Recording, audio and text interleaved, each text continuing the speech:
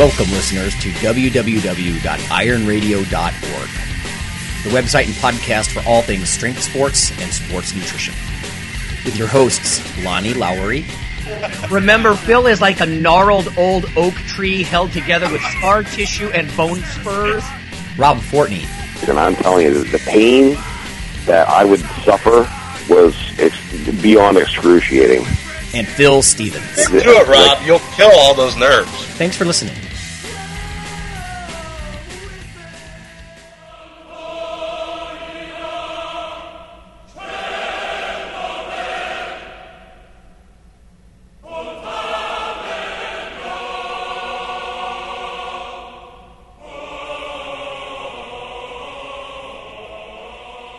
Welcome, ironradio.org listeners. This is Lonnie Lowery. I'm an exercise physiology and nutrition professor of 14 years, I think, and I am a former competitive bodybuilder. And this is John Mike. I'm finishing up my PhD in exercise phys. I've competed in strongman numerous times, columnist for LeadUpToYes.com, and I write for major fitness and bodybuilding magazines. Hey, I should point out that, well, first of all, Phil is going to join us in the topic of the day. We're sort of rearranging this episode a little bit, partly for technical reasons, partly because Phil had to open his new facility there. But I want to address some news, and then we'll go to the topic of the day. But before I do really any of that, this is our 300th episode. Give thanks, man! To Leonidas and the brave 300! To victory!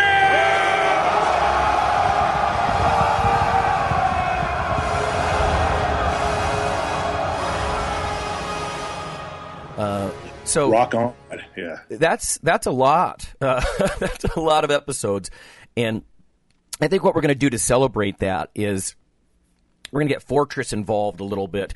He doesn't know this right now, so if you email him, tell him that Lonnie sent you. But if you email Fortress a personal tale of something that involves Spartan values, I will randomly select a handful of you guys, and I will send you a 300 DVD.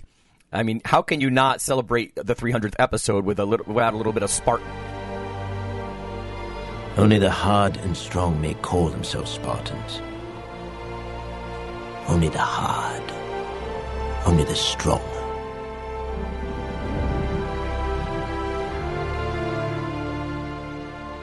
So, when I say Spartan values, that could mean, times that you've had extreme discipline, or hardness instead of softness, or doing without and making it work anyway. Anything that you deem, you can argue as a Spartan value, send Fortress an email. In the title of the email, just say something about episode 300 contest, and I'll let him know it's coming. And, I'll pick a couple of you guys, and we'll send you some 300 DVD. Get you motivated, to be manly. Anyway, let's talk about the news a little bit. There's a couple things that have come across my desk here this week.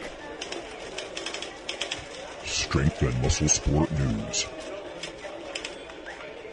One of them is entitled, now this is actually from Wall Street Journal, and it says, researchers say when you eat each day may be crucial to weight loss. Now, I think this is funny, as someone who wrote an article called Temporal Nutrition, about when you eat being important. But this is rodent studies. They're feeding them at different times of day, and of course researchers are already pointing out, well, maybe that doesn't pan out to people. But the subtitle of this article, again from the Wall Street Journal, is Mice on Time-Restricted Diets Had Lower Cholesterol, More Muscle Than Unrestricted Mice. So there's a lot of comments on this. It's by Angela Chen, February 2nd, 2015. It says most advice focuses, of course, on calories in, calories out, but there's a lot of work on timing, and I know I've seen some really good talks at the ISSN meeting on this sort of thing.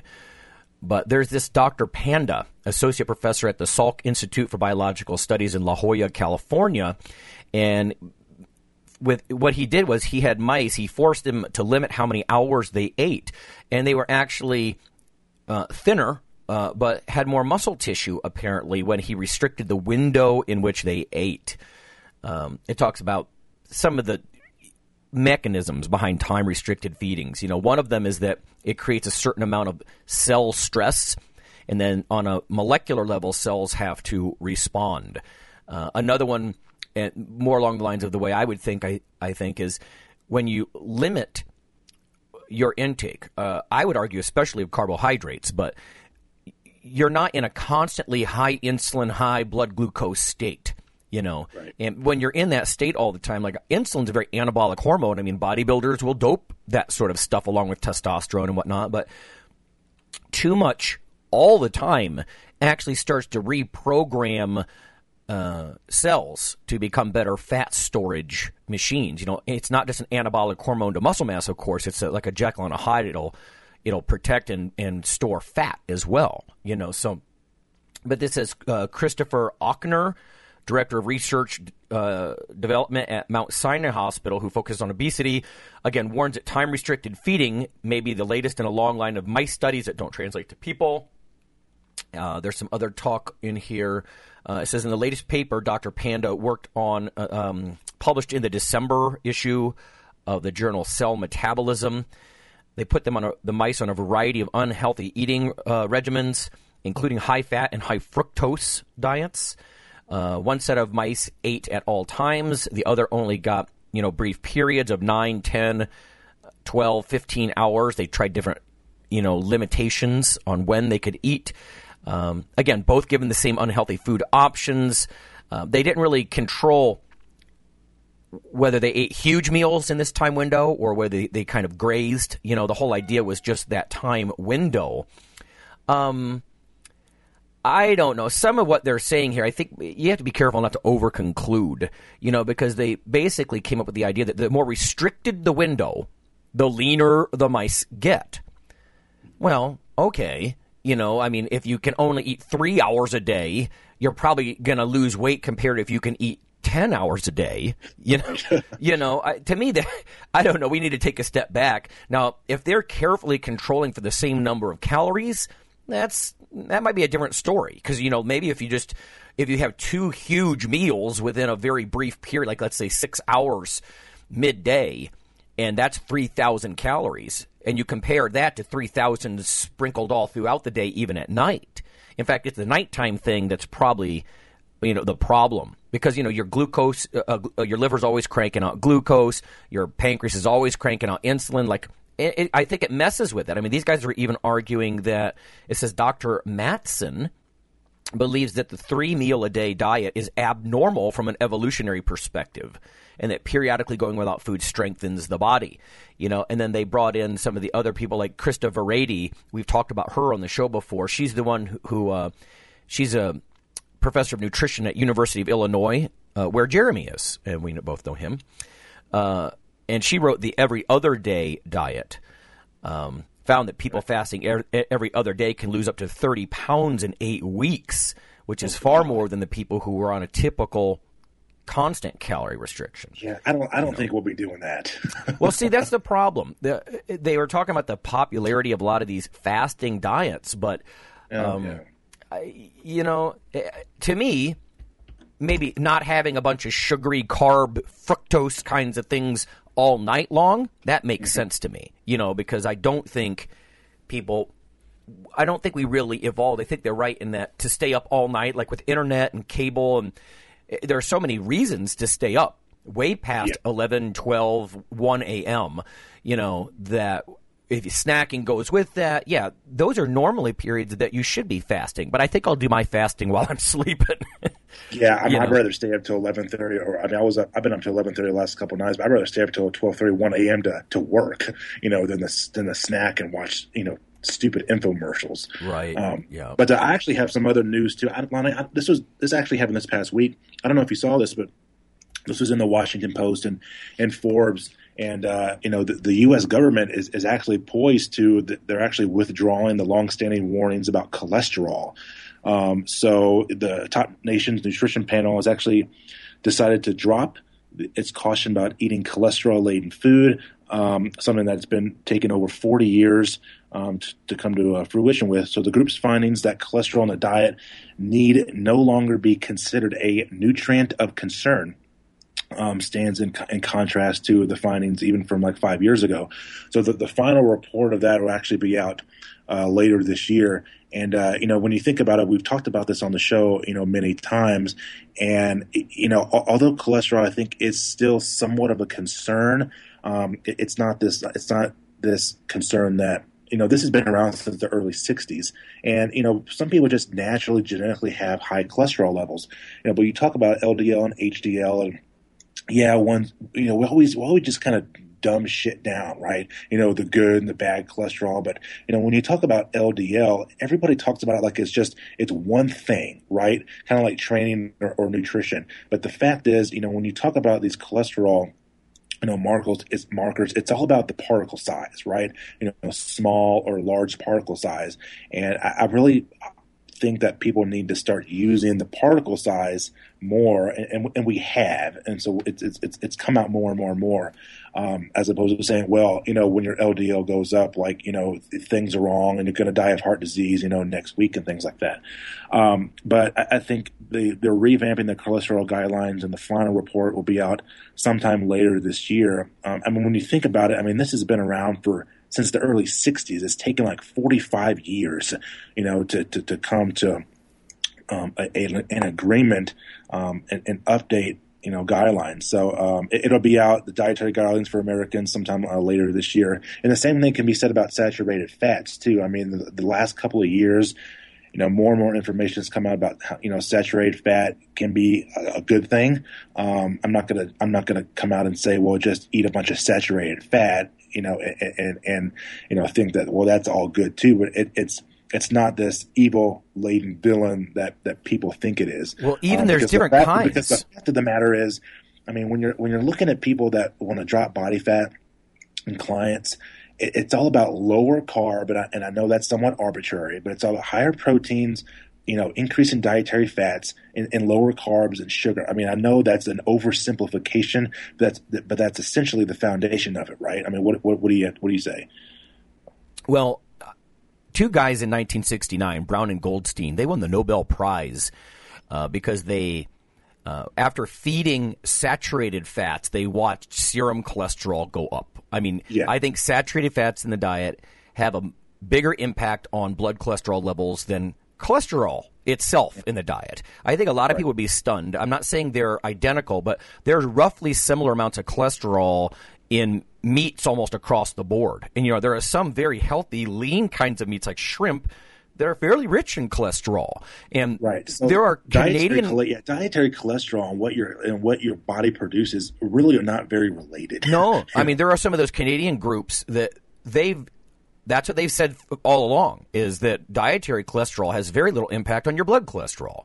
But that whole lipid theory of heart disease, and like you said, LDL, or even, if you're just looking at gross total cholesterol, at one point, one of the members of my family was told, you have high cholesterol, you need to be put on a statin drug. Not even with a lipid profile. Forget particle size. They didn't even look, and this person happened to have an HDL of 88. I'm like, before we listen to that advice, let's check with the cardiologist, because she was going to go anyway. But the point being is, he's like, you don't have a problem. No, don't go on statin drugs. So. I don't know. And it's true. Low cholesterol has been related to different kinds of mood disorders and this and that. And, the reason this is all slow to change is because, let's face it, you get these professional groups like dietitians, they built their practice, around withholding cholesterol in the diet or saturated fat in the diet. And that's what they get paid $40,000 a year to do in hospitals, is tell people not to eat cholesterol and saturated fat. And now, I understand that professionals use evidence-based practice, but often the scientists are earlier to change their conclusions than the clinicians. And it's because the clinicians are banking on a certain system of treatment. You know, if the main tool for a cardiovascular nutritionist is to withhold dietary cholesterol and saturated fat, she's going to be, you know, reticent to say, oh, that doesn't work. Well, now you've lost the reason you get paid to teach people not to eat those things.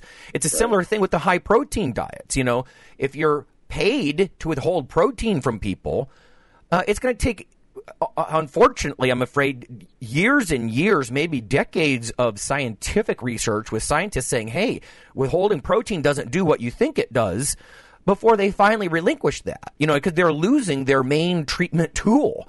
And it's not necessarily that it's wrong, but it's like we're going to talk, I think, after the break with squats, but there's individual genetic differences, you know, and we need to almost start moving toward this individual risk factor model instead of trying to make these blanket statements like don't eat dietary cholesterol, don't eat saturated fat, because for a lot of people, it's just not going to help.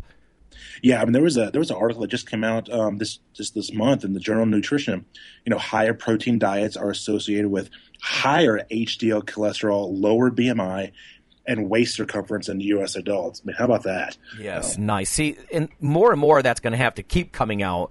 There was a meta-analysis by Krieger and colleagues a few years ago, and it was controversial because it basically said a calorie is not a calorie is not a calorie. That getting a larger proportion of your calories from protein leads to body composition enhancements and this and that, you know, or so, yeah, I mean, a lot of this is, you know, individual stuff, but it is good to hear that, though, that maybe they're going to change some of those guidelines. They started softening the dietary fat guidelines in the last dietary guidelines for Americans. Instead of saying eat a diet low in fat, they actually kept the percentage about the same, around 30% of your calories from fat, but they changed the wording to moderate in fat and with a focus on monounsaturates. You know, so there's different kinds of fat. Some of them are more atherogenic than others, you know, heart disease inducing. And, you know, and of course there's monounsaturates. I mean, that's one of the smartest things I think has changed over the years.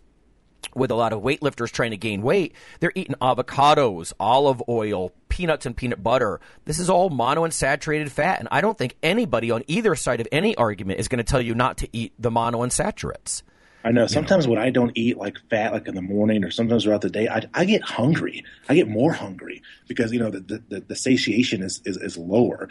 You know, but from that article, you know, they basically concluded that Americans who consume dietary protein between 1.0 and 1.5 grams per kg per body weight potentially have a lower risk of developing cardiometabolic disease. And I know, you know, 1.0 isn't just a shade up from the, you know, the RDA 0.8, but even 1.0 to 1.5, and it's a fairly good range. I mean, that's not the range I would probably that we would recommend for strength athletes, you know, but for those you know, lowering, you know, cardiovascular types of disease, I think that's good. I mean, you might even want to go to, you know, 1.4 to 1.8 or 1.6 to 1.8 or whatever. I mean, it's hard to say that there is no exact, you know, range. You're not going to say, okay, everybody needs to eat 1.8 or 1.5. No, there's always things to really consider in terms of dietary and lifestyle factors.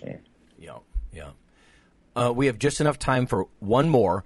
And this is a little bit more general, but I think it's interesting. This is food for thought for listeners. If you're interested in evidence-based practice, you know, in your training and programming or whatever, this is from labroots.com, and I think the original piece was from Scientific American, January 29th, 2015.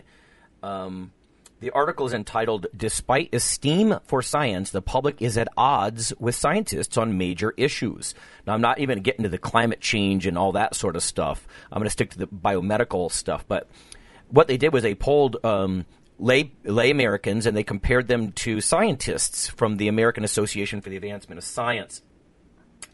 And let me just give you a couple of these statistics. I think it's interesting. These opinion differences between the public and scientists. These are percentages. They asked a question, is it safe to eat genetically modified foods? 37% of the lay public said yes, but 88% of scientists said yes, it's safe to eat GMO. It's interesting. There's a 51-point gap there. Do you favor the use of animals in research? 47% of the lay public, 89% of scientists are pro-animal research. Yeah. Is it safe to eat foods grown with pesticides? 28% of the lay public said it's okay. 68%, or 40-point gap higher, the scientists said it's okay. So the vast majority of scientists, but only 28% of the lay public are down with the pesticides being okay. Get this one. Humans have evolved over time. Agree or not. 65% of the lay public will believe evolution, essentially, and 98% of scientists. So you could say, is this science at odds with the public, or is this maybe a more educated outlook? Are the scientists right? It's just interesting to look at the differences, But, yeah, only 65% of people will think that humans evolved over time. Boy, I don't know. And then childhood vaccines, such as MMR, should be required. 68% of the lay public and 86% of scientists say that vaccine should be required. So it's just interesting, I think, to look at some of the gaps. And honestly, on Iron Radio, that's one of the kind of things that we're trying to do. John and I are on here. We'll geek out a little bit with research. John was just talking about how that affects public policy, with like the guidelines for Americans. After the break, when we talk about variations in the squat, you'll hear a little bit more of that stuff, too. We'll try to break in a few scientific or academic concepts and then, kind of get down and dirty with it from a practical gym perspective. So that's what we try to do here on Iron Radio, I guess, So maybe I'm getting reminiscent here because it's episode 300. But that's all I've got. Anything left out of you, John? No, that's all I got for right now. All right. Sounds good. We will be back after the break, everyone, and we're going to squat.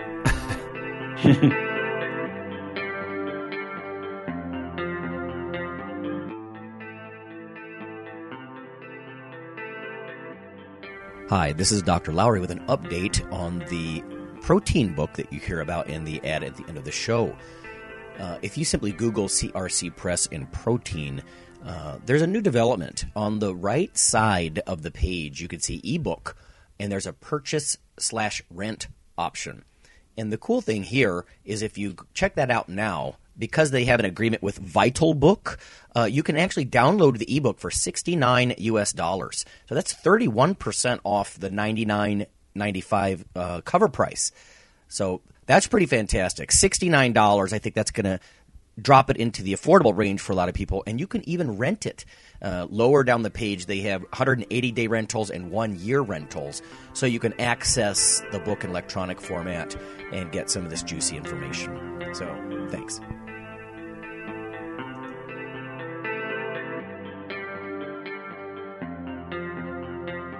Hi, this is Dr. Lonnie Lowry, and on behalf of Phil and Rob, I'd just like to let listeners know that if you love us or you hate us, we'd like you to leave a comment or perhaps vote for us on iTunes. It helps us out quite a bit on the popularity side of things. You can also follow Dr. Lowry, me, on Twitter. It's Lawnman7 on Twitter if you want to do that. We also have a Facebook page, the Iron Radio listeners page. So whether it's leaving a comment or voting for us or following us on Twitter or Facebook, that would be fantastic. Also, occasionally Rob or myself will write an article for another website, and Phil will as well. So lots of ways to interact, follow us in other media, and vote for us and keep things going strong on Iron Radio. Thanks.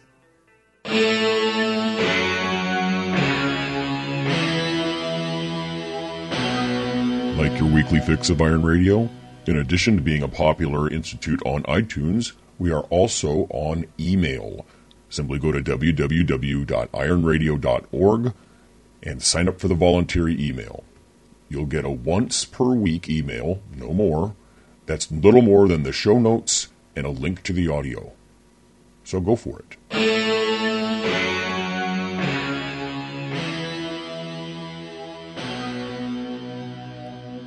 Okay, welcome back, everybody. It's Lonnie Lowry. We have John Mike and, of course, Phil Stevens. And we're going to tackle the topic of the day, which is squat variations. Squats. Yep.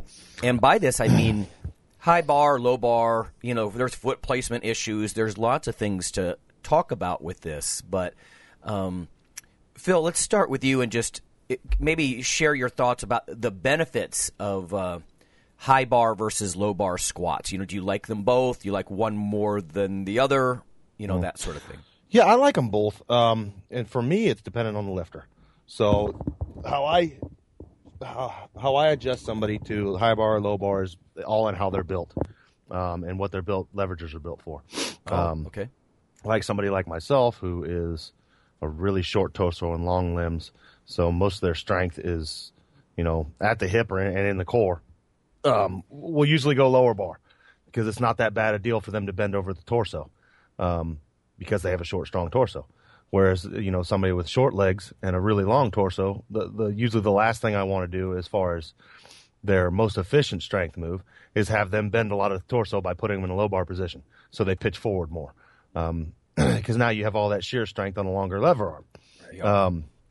For me, it's all dependent on that, really. I mean, even my Olympic weightlifters, I have some that low bar squat.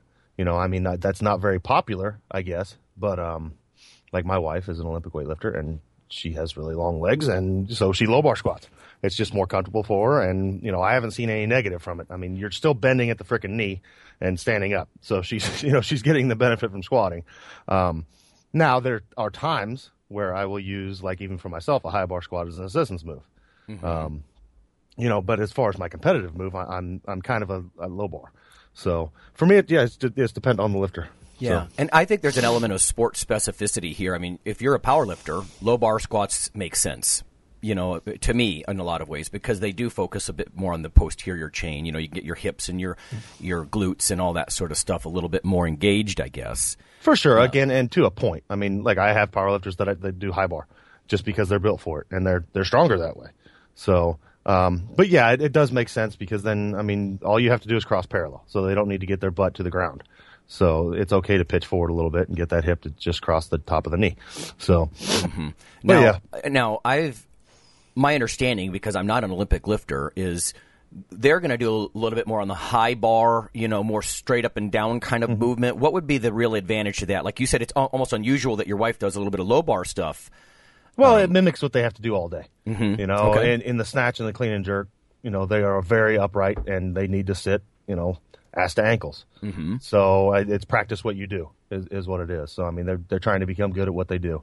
Whereas my wife, she can squat ass to ankles in a low bar position. So, it doesn't really matter that much. And, my thinking is she's already doing 10,000 reps with a bar over her head and a bar in a front rack. So what's it going to hurt, moving the bar 1.5 inches down your back and still squatting? It's not going to, to me, I don't see how, like some people think it's just, like it's a sin to have an Olympic lifter low bar squat, and it's like, man, they're still squatting. So, and she's still doing hundreds of reps in a front squat and 100 reps in an overhead squat. So, it's not going to make that big of a difference, and I don't see it as unbeneficial to have her low bar squatting that's more comfortable and more beneficial to her. Yeah, we were just talking about this in class yesterday a little bit. And, we were talking basically about resistance arms, the perpendicular distance, the horizontal distance between the bar and, let's say, your knees, like you were saying, or between the bar and your hips, and the whole idea being with those low bar squats, you necessarily have to lean forward, in that sagittal plane, and you change the distance of that resistance, you know what I mean, from, let's say, from your knees. Yes. You know what I mean? And that's what I think is advantageous in some ways, or can be used in different ways, like in bodybuilding, of course.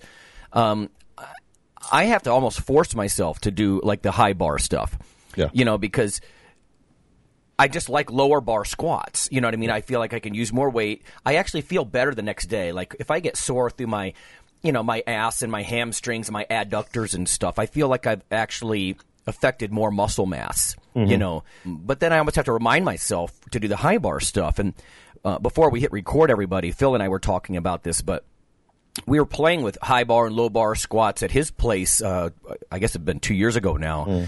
And we weren't using any real weight, but just kind of practicing the move at 2 1/4, that kind of thing. And I was really forcing myself to do much higher bar squats, and my quads got sore the next day, despite the fact that I wasn't using, a lot of load. And it sort of reminded me that, wow, I got to do some of this stuff if I want quad development. Now, don't get me wrong. Obviously, your quads are engaged with the low bar stuff as well, but and I like that power look that the low bar squats kind of give you. You're just bigger through your seat, and you know what I mean? Yeah, and another thing to remember, and I think this is where the whole Olympic lifting argument goes out the window as far as why they high bar squat. Like I explained in the last few minutes, is what I do is all based on those people's personal leverages, and to me, it's 99% of the time the people that are successful in Olympic weightlifting are built to high bar squat. Exactly. That's why they high bar squat. They are shorter, they have short, strong legs and a long torso. And they're built very upright. So, yeah, exactly. So it's not so much that it's the high bar squat is so beneficial. It's that this body type is beneficial to that sport. Yeah, I think just to kind of just extend to what Phil's saying, I mean, everybody wants to squat like their favorite squatter out there. And the fact is, no two people squat the exact same. Yes. You can match them up as close as possible. But the reality is no two people squat the same. And when people like to almost kind of force people to get lower in terms of depth, maybe there's a lot of people out there, they just can't because their hip anatomy won't allow them to. They either have shallow or deep hip sockets, and that's going to dictate how deep they go, in the hole, And for me, I like mid trap on the regular bar. So I don't squat with the regular bar as much. I use the safety squat bar or camber bar.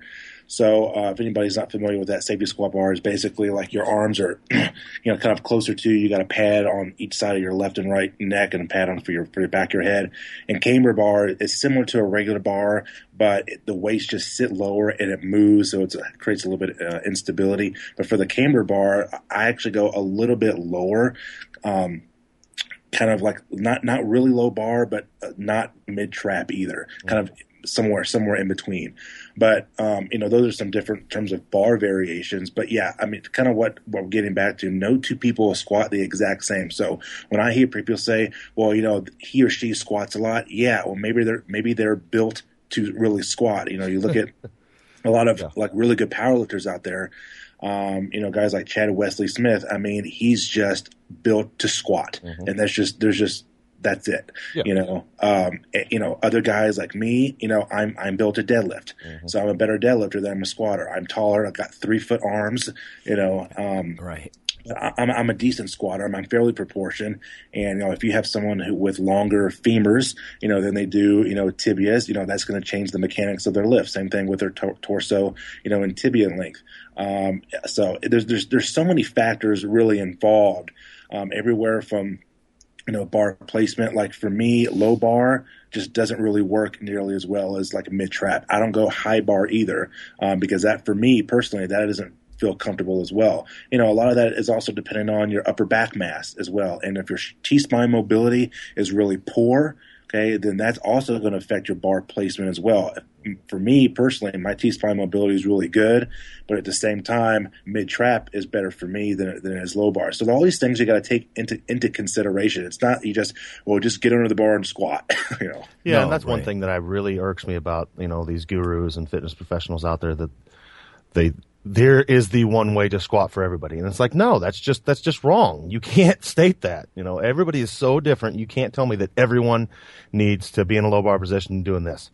It's just, there's too many body types out there. And that's like, Iron Radio sponsored athlete, JP Price. He just squatted 905. And I'd love to squat 905. But I'm not going to be stupid and say, I'm going to start squatting just like JP does. I'm going to try and copy his squat. Right. We're built totally different. That'd be just as stupid as him saying, man, I wish I could deadlift like Phil. I'm going to try to copy his deadlift. He's not built to deadlift like me, and there's a reason my deadlift is bigger than his, and his squat's markedly bigger than mine, Phil, I think it was an interesting point that you were saying that it's like selection, like people with a certain body type become Olympic lifters, you know what I mean? As opposed to Olympic lifters should high bar squat. And I don't disagree with that necessarily. I'm just saying those people, it's a good point, that sport recruits those sorts of body shapes. Yeah. And that's one of the reasons, at least, that seems to be advantageous. I mean, there's a reason basketball players are tall. Exactly. Yeah, you can extend this well above and beyond just powerlifting and strongman. It's with softball, it's with baseball, it's basketball, it's football, it's soccer, whatever it may be. Like, people are just built to do just different things, and the ones that are the most successful, I mean, just have the certain body type. I mean, there's this, I'm sure you guys have seen it, there's this picture that's gone on, this sort of graph that depicts different body types of various different sports. But even just the slight variation within the same sport of varying body types is astonishing. So people are just made to just do different things.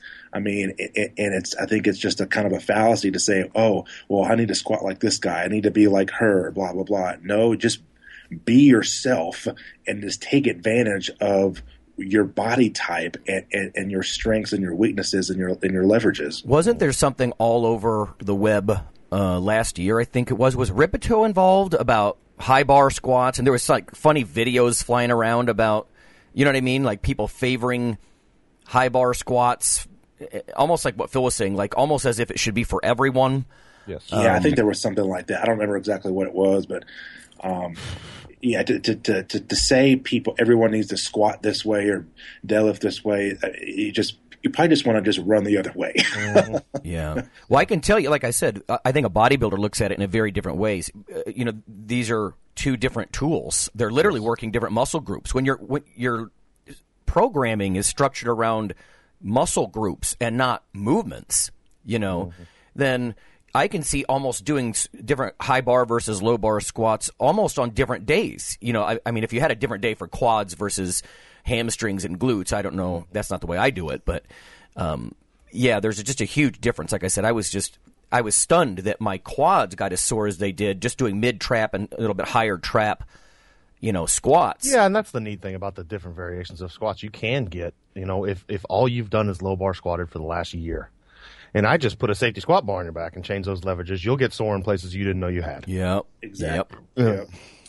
Yeah, you know what? It's a fun experiment too, and I'm not telling listeners to go do this necessarily, but if you were to do, let's say, I don't know, 5 or 6 sets of 5 reps, focusing on the negative, with a high bar versus low bar, purposely trying to get sore. And it depends how conditioned you are and everything else, but you can feel it. It's amazing. Like when I do the higher bar stuff, I do get sore very anteriorly, and I do the low bar stuff, and it's always my glutes and my, hams and adductors that get sore. I mean, you can sort of prove it to yourself, that, wow, that clearly hit my posterior chain, that low bar stuff, Now, let me ask you this then.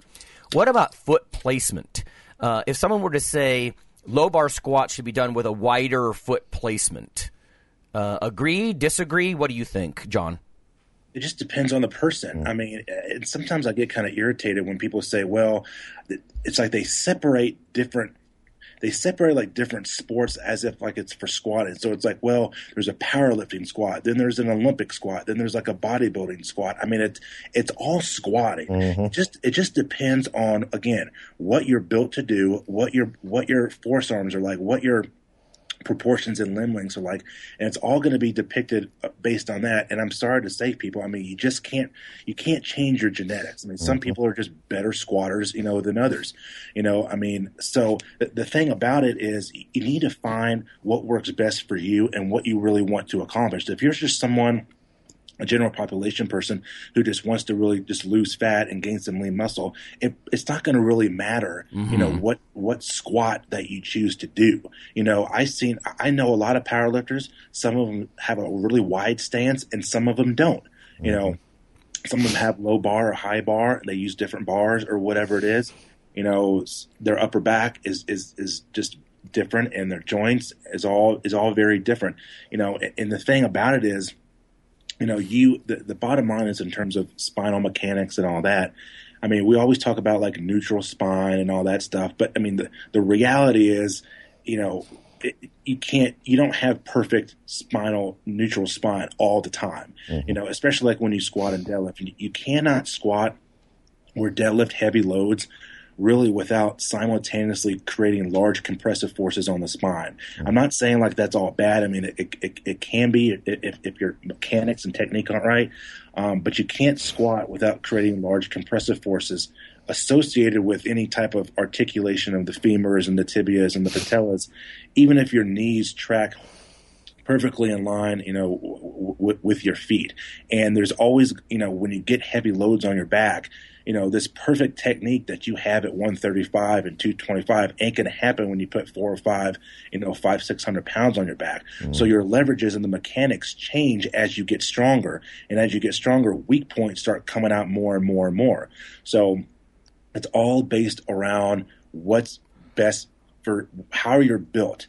Okay. And I would recommend everybody try different variations of squatting in terms of feet placement, bar placement. Like, for example, for me, my box squat stance is wider, a little bit wider than my normal squat stance. Okay. And so, and then my sumo is actually about the same, if not maybe slightly wider than my box squat stance, So you have to try those different things out and see how you can best maximize your mechanics for your lift based upon how you're actually built. John, I think that's a two-sided coin in a way because, you can focus on your strengths or you can say, I'm not built for, let's say, a high bar, more narrow stance, if we're playing with both of these variables, but I'm going to do them anyway. You know what I mean? Like, that's what I have to make myself do. I'm less comfortable doing those. But I actually notice quad development when I can make myself do those. You know what I mean? So it's not my genetics actually I'm more comfortable not doing that, but I want to attack that as sort of a weakness because I'm not good at it, if that makes any sense. So if you look across the board at powerlifting, and let's talk raw powerlifting, 90% of the time you're going to find a foot placement within a couple inches of shoulder width. It's just where it's at. There's not many people that are ultra wide out of gear. Right. Even your huge squatters. I mean, you look at Lillibridge, it's about shoulder width. You look at frickin', Ed Cohn. Ed Cohn. Dan Green's a little wider, but he's different. They're all right in there. And I mean, hell, look at Tom Platz. Exactly. There's a lot of powerlifters out there today that would love to squat 500 for 23 reps at his body weight. Right. And he was very narrow and very high bar. That's a very respectable squat. Yeah. But again, it goes back to what I said minutes ago. He was built to squat. Yes. Yeah. In fact, Platz used to say he was a power lifter that sort of masqueraded as a bodybuilder, because he just loved that movement. He loved the squat. He loved the power. In fact, Fortress is quite a bit like that. The old way that Fortress used to describe the higher bar, and arguably higher bar with a little bit more narrow stance, he would call that Olympic squats. And he'd say, I have more of an Olympic type squat. And I just came to understand that's what he meant, of course. You know what I mean? But you're right about the body shape and all that sort of thing, because, like I said, Fortress is surprisingly, to me, narrow and high bar. Is it really narrow and high bar like a bodybuilder might do, like with a lighter weight? No, but it's more than you might think. So and you look at me, I'm low bar, but my feet are very narrow. And of course, that's because I have a jacked up hip. So it's just, you do what you have to do. Yeah. Yeah. Well, let me ask this then, Phil, because I heard some of the guys down in Columbus talking about this. I'm pretty sure I've heard you talk about this, so I just want to bring it up. But so when we talk about the resistance arm, the horizontal distance from the bar to, let's say, your knees, or you could look at the opposite way and look at the horizontal distance from the bar, if you draw a straight line down through gravity back to your hip joint, let's say. This notion that if you keep your toes slightly out and your knees slightly out, you're actually flattening yourself against that plane of motion, if that makes sense. So in other words, it makes sense in a way. Yeah, you're limiting. If you don't look at the body in a three-dimensional form. Right. Yeah. Yeah. You got to split the body in half the other way as well. Yeah. We don't just have one plane. The minute you drive your knees out to the side, you've got different lever arms going that way now. Right. Right. But yeah, I do agree with that largely. But no matter what. Does that make sense though? That the bar, when you've got the bar on your back, if you can get your knees back a little closer to the bar, yes, there's less tension on the knees. For sure. Right. Yeah, I mean, it totally makes sense. I mean, if you have any kind of understanding of physics, even, I mean, it just makes sense. You know, you're creating a smaller lever arm. And that's the same thing with your back. I mean, like I said, I put people in low bar positions because they have stronger torsos. Mm-hmm. And usually that means a shorter torso. But I still don't want them to overdo it and go into a good morning just for the sake of doing it. You know? Yeah. Even then, I'm still trying to have them force their chest up as high as they possibly can to limit shearing force. You know? No, right. So no, understood. In fact, you know what? Maybe on either on our Podcast Box app or on the Facebook page, I'll show a diagram that I was showing in class. You can actually calculate mechanical advantage. You know, when you use not just the weight, but I think that's the concept that's fun here. Is it's not just the weight on the bar, it's the weight on the bar with consideration for the resistance arm. In other words, the distance to the joint of interest. Right. You know? So like basically, I guess if you have to put like a definition to it, I mean, you're talking about force arm, lever arm, it's the same thing, but I guess from a biomechanical definition, it's just the perpendicular distance from the line of action to the axis of rotation, right? Right, exactly. So you take a given person and you put them into, you know, high bar, mid trap, or low bar position and squatting, and then you turn around and have them do, you know, a front squat.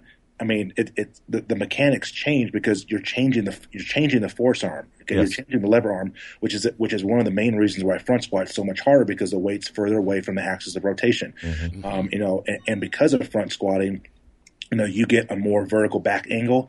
Okay, you can't sit back as much. You know, with your hips, your knees tend to come forward a little bit more. You know, you look at Olympic, you know, lifters, and I mean, when they front squat in the bottom, you know, before they come up, I mean, God, it's like their knees are like way in front of them. Yeah, you know? right. Yeah. No, it's everyone talks about. Yes, you have shear force and compressor force, but I mean, the fact is, humans are just in general are very well constructed to squat and deadlift, and the spine and knees can normally handle compressive forces actually very well. But the problem is when people start to when you have people that don't know what the hell they're talking about, when you start pushing boundaries and tell people they need to do this and do that or get down more, blah blah blah, everyone for some reason goes to, well, it's bad technique, it's faulty technique. That may have some merit to it, okay, but the issue is you probably just need to regress a couple of steps and just look at your program design, you know, for one. I mean, technique is everything, but it's specific and it's individual to the person. Mm-hmm. Yeah, a lot of the rules are actually similar to diet. You know, you talk about nutrigenetics and this and that, and there's actually every year, I think MedSci Sports Exercise does a manuscript on performance genetics. You know, and sometimes this is just, do you have the gene for this or that? I know we're talking more like body shape, of course.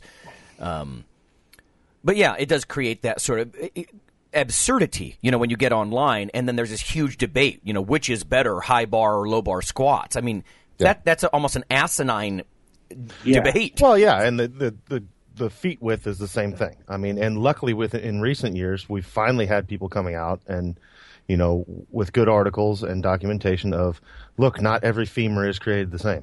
Mm-hmm. You know, some femurs, the head, you know, comes out at a perfect 90-degree angle, whereas some it might be a 60-degree angle, and that person is better at squatting a little wider because the ball of their hip, you know, just it's in a different direction. We're not all, you know, we're human beings. We have anatomical differences. Yeah, there's a really good video that's been out for a while from Stu McGill, and he's going through a test on like a table type of test, and he's working with an individual, and they're doing a test based on, it's almost like rock backs in a sense. If he knows what those are, anybody knows what those are in some type of warm up sense. You know, when someone starts to posteriorly tilt, you know, the pelvis, you know, what people call, you know, the butt wink. That's where that starts to take place.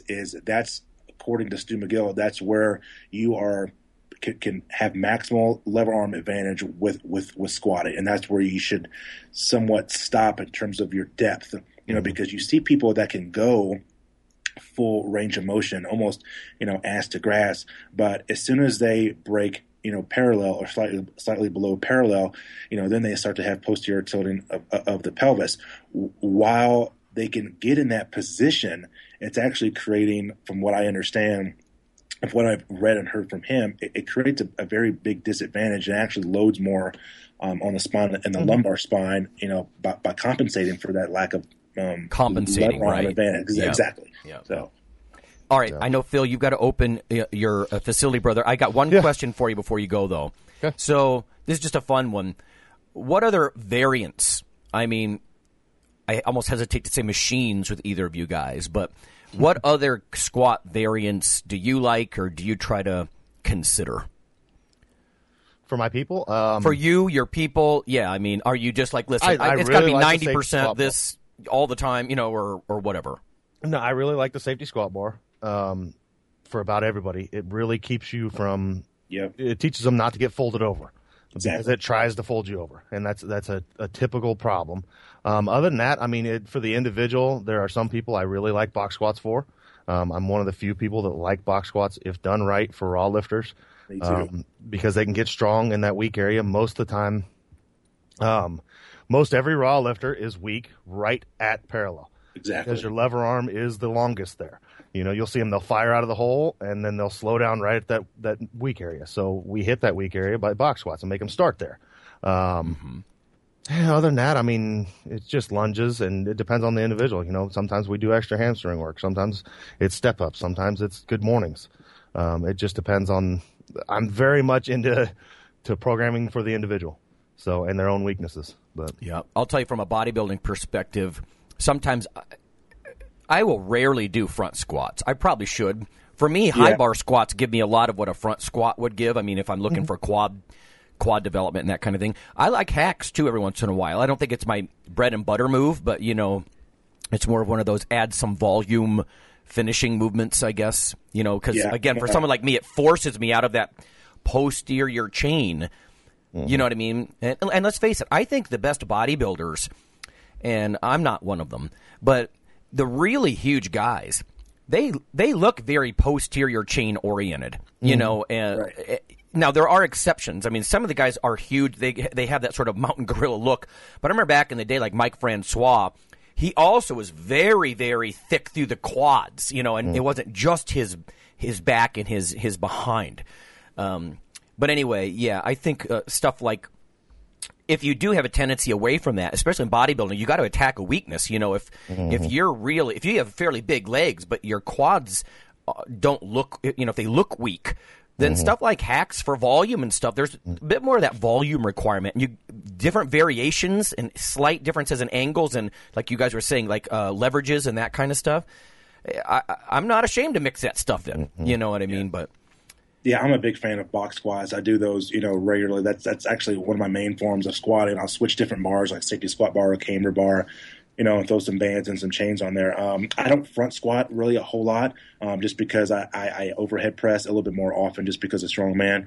But I've done front squats a lot. I mean, I've front squatted 300 to 315, and it's a great movement.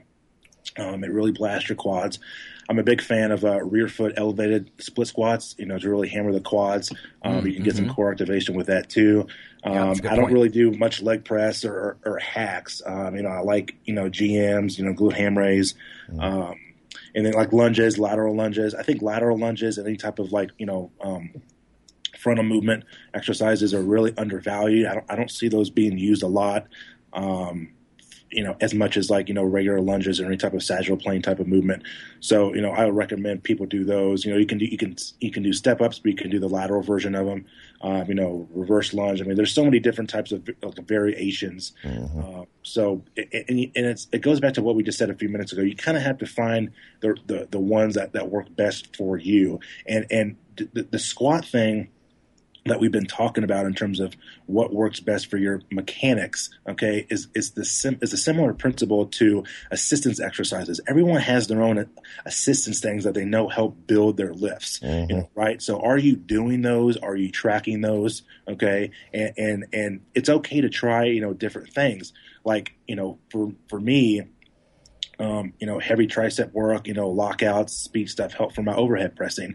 The same exercises, assistance exercises, it may not work for like the next person. Mm-hmm. But that's where experience, and knowing your body really come in. And everyone knows, Phil and Lonnie and people listening, that shit doesn't come in 6 weeks or a year. It comes like 5 years, 10 years. So it's just getting under the bar, the experience under the bar. Right. Yeah, and I mean, I'll add one more thing. I mean, everybody talks about powerlifting being a posterior chain sport. My argument would be, show me a very respectable squatter that doesn't have huge freaking quads. Exactly. You look at Willowbridge, you look at any of those guys, they're gigantic quads. If your knee is freaking bending, you're using your quads. That's right. Yeah, exactly. I mean, you look at classic guys like Ed Cohn and like Kurt Kowalski. I mean, God, their quads were massive. Yes. Well, look at Platts himself. I mean, but Platts, you could see that what really made his quads stand out wasn't just the quadriceps group. It was those giant adductors he had. His quads were sitting on top of Christmas hams of adductor. Beautiful. I'll say one last thing because I know Phil's got to go. I like what both you guys were saying about, like you just said, Phil, you can't take your quads out of this. Like, I like low bar squats. Why don't I do a lot of front squats? Well, because my quads get hit anyway. Mm-hmm. I don't know. It's not like you're completely you're creating tendencies, on the posterior chain or this or that. And like you guys were saying, it's as long as you address your own, best fit. Mm-hmm. Squat. It's like bodybuilders. They fuss with, I'm going to work on the lateral head of this or that. I'm like, you weigh 170 pounds, bud. So don't try too much specificity. The attempt to target too much, it kind of goes out the window. I mean, this is a compound movement, multi-joint, big mass movement. You know what I mean? And working toward respectable poundages and volumes.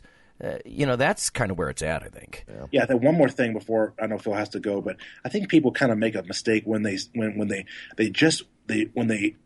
want to develop, quads or whatever. It's like they just want to squat and think that, yes, your quads are involved with squatting no matter what type of squat that you do.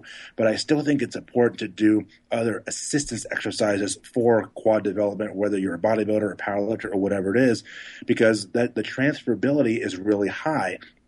And you just work different muscles at different angles, to maximize some of your main lifts, to say that, well, you can get big quads when squatting, but I think for most people, you got to do other assistance exercises for volume and things like that, because you're not going to squat for 4 or 5 hours, type of thing. Yeah. I will. You know what though? I tried. I found myself I was unable to squat for about 2 to 3 months. In a period over the last 2 years. And I tried, almost an experiment. I tried to maintain my quad mass with leg extensions. It didn't work. It didn't work. So these accessory movements, it can be misleading for someone who's not used to this. I'm sure most of our listeners wouldn't try to substitute leg extensions, for a squat or, that kind of thing. But it was just amazing to be like, wow, that might add a little volume and be a finisher, or, maybe work on some of the soft tissues around the knee a little differently. But, man, it didn't maintain my quad mass, I'll tell you that. Yeah. Anyway. Okay, all right, guys. All right. Man. I'm out of here. This day, we rescue a world from mysticism and tyranny and usher in a future brighter than anything we can imagine.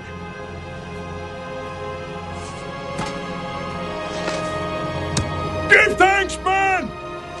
To Leonidas and the brave 300! To victory!